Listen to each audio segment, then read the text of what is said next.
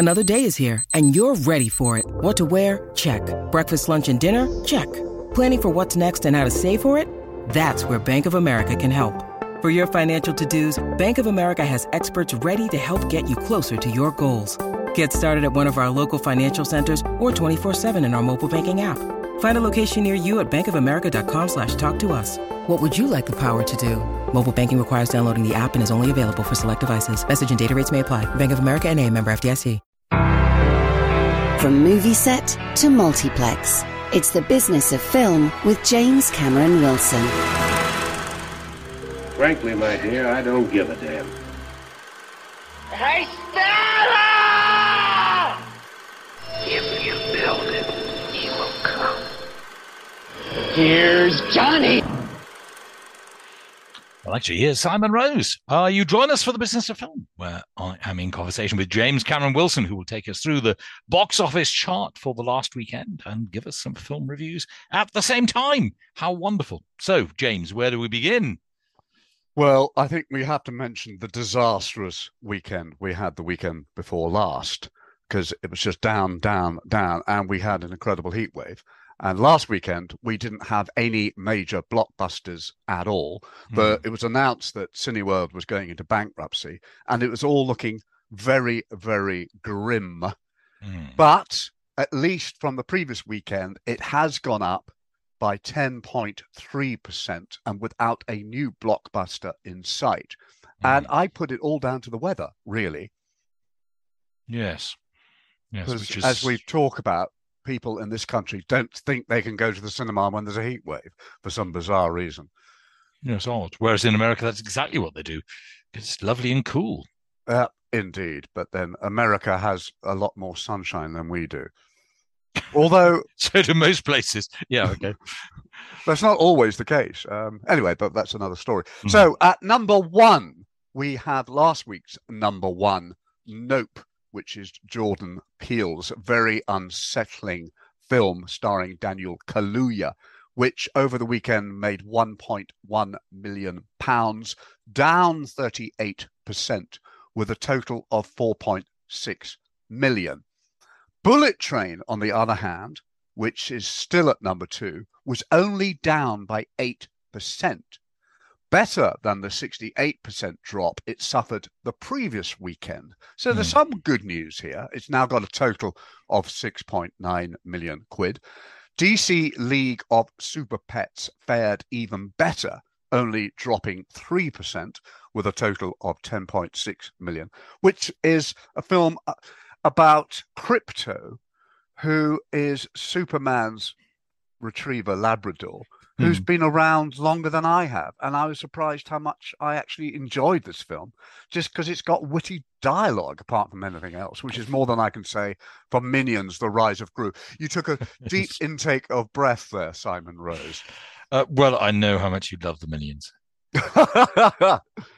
This remains at number four. No change at all. It hasn't gone up, it hasn't gone down, with a total of 40.7 million quid. And obviously, this film is made for a particular demographic, which does not include me. It appears to be critic-proof. We have a new film at number five, Dragon Ball Superhero, which is the 21st Dragon Ball feature. And I've never heard of any Dragon Ball Super. Oh, thank goodness. I've never heard of Dragon Ball. I thought I was just somehow missed completely. How many? This is the 21st Dragon Ball feature, and it's the first one that's got into the British top 10. It's a Japanese computer-animated martial arts fantasy. But I'm beginning to realize more and more I know very little about animation and cartoons and what a big business this is. And it's been going around for almost 100 years now. I mean, when was the first comic strip? That's something that I need to look up. Anyway, this is the 21st Dragon Ball Super film. Yes, I've never got into them, I must say, but I know they are incredibly popular in certain quarters. However, there is another new film at number six, which I have seen, called Fisherman's Friends, One and All, which made 656,000 on its first weekend. How much? I just It made 656,000. That is it. Not an enormous amount, is it? No, it's not. No, that's very sad. Well, should it tell us? Should it have done better? Well, there are two types of sequel. Those that recycle the formula of the first film, and then the kind that develops the characters and goes in an entirely new direction. As I said last week, I was not a huge fan of the first Fisherman's Friends, as I found it unbelievable, predictable, largely charmless, and above all, I thought it was very poorly shot. There's no excuse to produce a poorly shot film in Port Isaac, of all places. No. Following the success of the first film, at least in the UK, there's now a much bigger budget to play with, and a new cinematographer, Toby Moore, a veteran DP who's largely worked in television. For those who don't know, the Fisherman's Friends of the title are not a brand of strong menthol lozenges, but a group of fishermen who like to sing sea shanties to an adoring public. So now that the unlikely boy band of crusty old fishermen has made it into the charts, where on earth can their story go next? Well, they have to change in order to fit into a new world of political correctness that doesn't recognize such things as local terms of endearment, pet. And the band are faced with making a second album, a prospect that daunts even the most polished pop phenomenon. But as they tour the country from Brighton to Bristol and Birmingham to Edinburgh, their reputation is not always the squeaky cleanest. So before they can embark on their second album, they're given a crash course in how to be woke. Meanwhile, the new boss at Universal Music feels that, as he calls them, Moby Dick and the Wailers are not on message and are not a good look for the label. But as Florence and the Machine and Mumford and Sons are behind on their respective schedules, the company needs a new record to fill that gap. And so in one of the funniest sequences, the band members sit around in a circle and try to grasp a mentality that is totally alien to them. So much like at an AA meeting, Dave Johns announces, "I am Leadville and I am politically incorrect." But then instructed not to call the women in their company love or darling, but by their given name. The film's lowest point is the inevitable audition sequence, because there are 10 of them, and Jim's father has died, played by David Heyman, so they've got to get a 10th singer. And this goes on for far too long and features the usual array of tuneless contestants until the very last entrant, of course, knocks them sideways with his haunting voice. Well, that does sound original, James. I can't say that I've ever seen that scene in a movie before. I know. That was really a low point. Yeah. But he is amazing, Richard Harrington. But when the band's ostensible skipper, Jim, played by James Purefoy, discovers at a press conference, no less, that Harrington isn't a fisherman, but a farmer, a muck spreader, he loses the plot, threatening the future of the band. But there are other curveballs, not least a rather difficult guest at the B&B run by Jim's mother, the always excellent Maggie Steed, who is herself, the guest that is, played by the Irish singer-songwriter Imelda May. She is a singer herself, and she's pretty good, too. Well, she's a wonderful singer. I've got quite a lot of her music. Have you? Imelda May? Yes. Fantastic. Oh, okay. Yeah, I like her. Does some very nice sort of, almost sort of retro 30s and 40s stuff. Her music gets used for adverts occasionally as well. Well, she's as an actress, this is her debut, but she's very good too. I admit I did have pretty low expectations, and while many of the one-liners fall flat, many are actually very funny. And I was really drawn into the crumbling interior world of Jim, beautifully played by James Purefoy, without an ounce of mawkishness, who is dealing with the death of his father and his drinking problem, his own drinking problem. Much of the time, I was hoping that the film was headed in the direction I expected. While there are surprises along the way, unless that is you have seen the Reveal All trailer, which yeah. pretty much ruins all the surprises. I watched it afterwards and I was screaming at my laptop. I won't say that the screening I attended was packed in a public cinema, but the audience was obviously loving the film and laughing out loud. And you prefer this to the original? I think it's much better. It's a much better made film, and it's less predictable. I mean, there are moments where you hope you know where it's going, and it does go, but there are all these curveballs, and the characters are fleshed out much more. There's much more of a backstory for all the characters, and it's rather like a favorite old pair of slippers. When you get to know characters, it's rather fun to revisit them, which is why soap operas presumably are so popular. And I think in the times we live in, something as feel good as Fisherman's Friends, one and all, is not a bad way to pass your time. And talking about how badly shot the first film was, when some of the scenes of the coastal areas of Cornwall came on screen, the woman behind me gasped. It is such a beautiful looking film. Wonderful. Yes, I was going to say, Port Isaac probably doesn't feature in very many contemporary movies, does it? Lots of period films. Anyway, James, I'm delighted by the revelation that you have so many pairs of slippers. You have a favourite pair. That's extraordinary. Flash news. We're going to take a brief pause, but we'll continue down the chart in a moment. When you need mealtime inspiration, it's worth shopping Kroger, where you'll find over 30,000 mouth-watering choices that excite your inner foodie. And no matter what tasty choice you make, you'll enjoy our everyday low prices, plus extra ways to save, like digital coupons worth over $600 each week. You can also save up to $1 off per gallon at the pump with fuel points. More savings and more inspiring flavors make shopping Kroger worth it every time. Kroger, fresh for everyone. Fuel restrictions apply. Sharing ideas about money. This is Share Radio.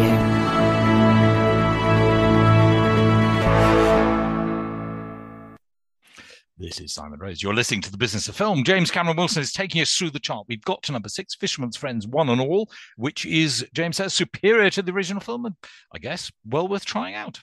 Much superior, and the audience I saw it with were obviously loving it and laughing out loud, and it was just a wonderful atmosphere to be in. At number 7, we've got a film that's even better looking than Fisherman's Friends, one and all, and that is Top Gun Maverick, which was at number 8. It's now at number 7. It's gone up 28%, for a total of 79.6 million. It's in the top 10 highest grossing films in the United Kingdom in the history of the box office here. And it hasn't yet overtaken Titanic, but I reckon another week and it could be at number 9 in the all-time top 10. Elvis at number 8 has also gone up by 17%. It was at number 6. It's now got a total of £25 million, whereas Thor Love and Thunder at number 9 was at number 5, and that's down 8%. But these are small percentages compared to the previous weekend, and that has a total of 35.7 million. We have a new film at number 10 called Orphan First Kill, which is a prequel to the 2009 horror film Orphan, which I haven't seen, but I hadn't seen Orphan or Orphan First Kill. Okay, James, thank you very much. So that's the chart. I'm sure that does not the extent of your film viewing for the week. No, I have seen a lot of films, actually, but I'm only going to talk about 2, unless we have more time. So to my Blu-ray of the week, which, although it happens to be 102 years old, is actually a remake of a Douglas Fairbanks Western.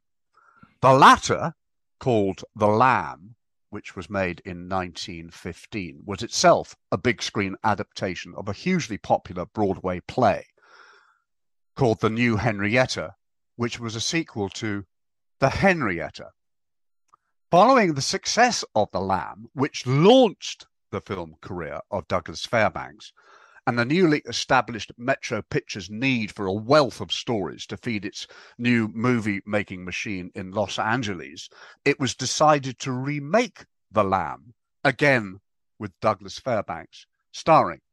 But Fairbanks had a change of heart and suggested they cast an unknown, propping up the stage actor William H. Crane, who was to repeat the role that he originated on stage. So William H. Crane received top billing, and the London-born director Herbert Blaché was hired to direct, who at the time was married to another filmmaker, Alice G., the first woman ever to direct a film.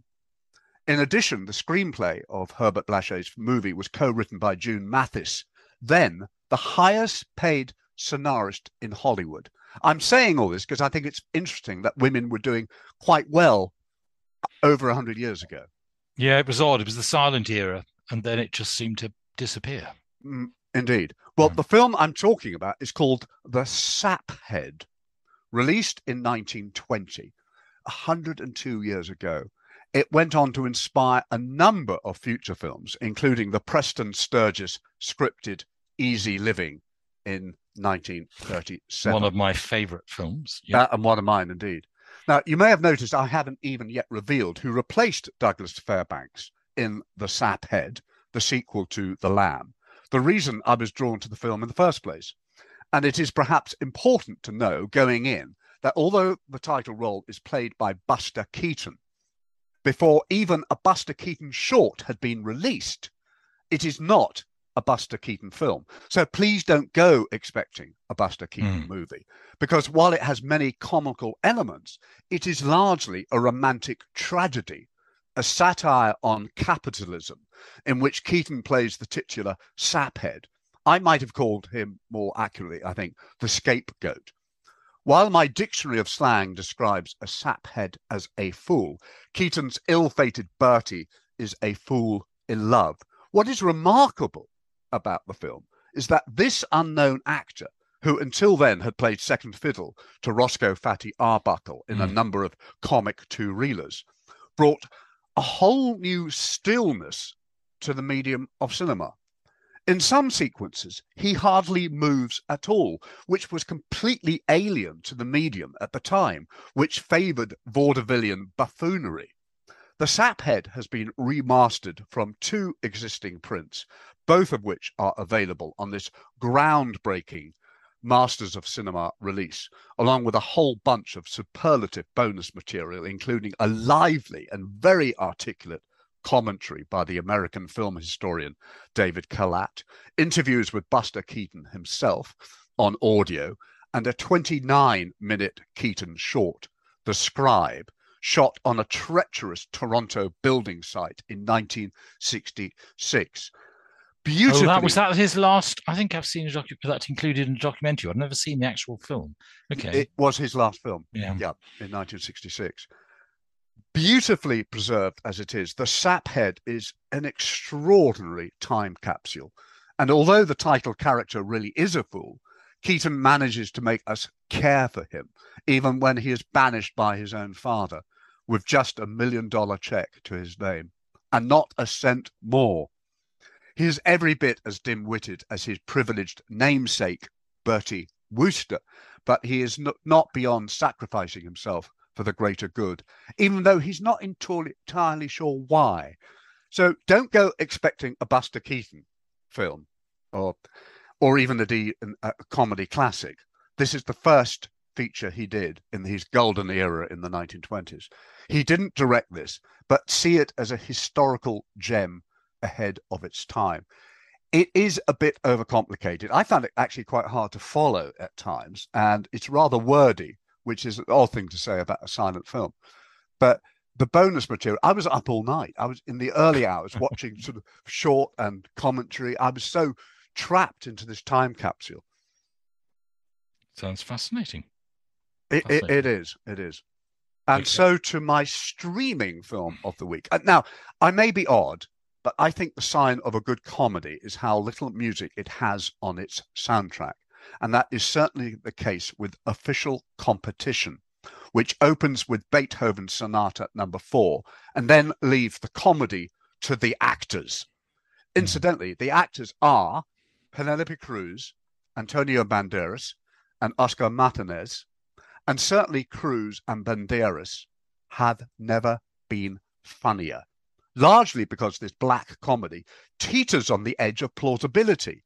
It's also extremely well made, one asset one doesn't often find with comedy. And if you weren't in the know, you might miss a lot of the jokes.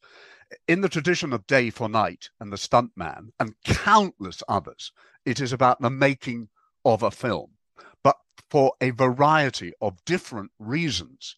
Why would anybody embark on making a film, or become prime minister for that matter?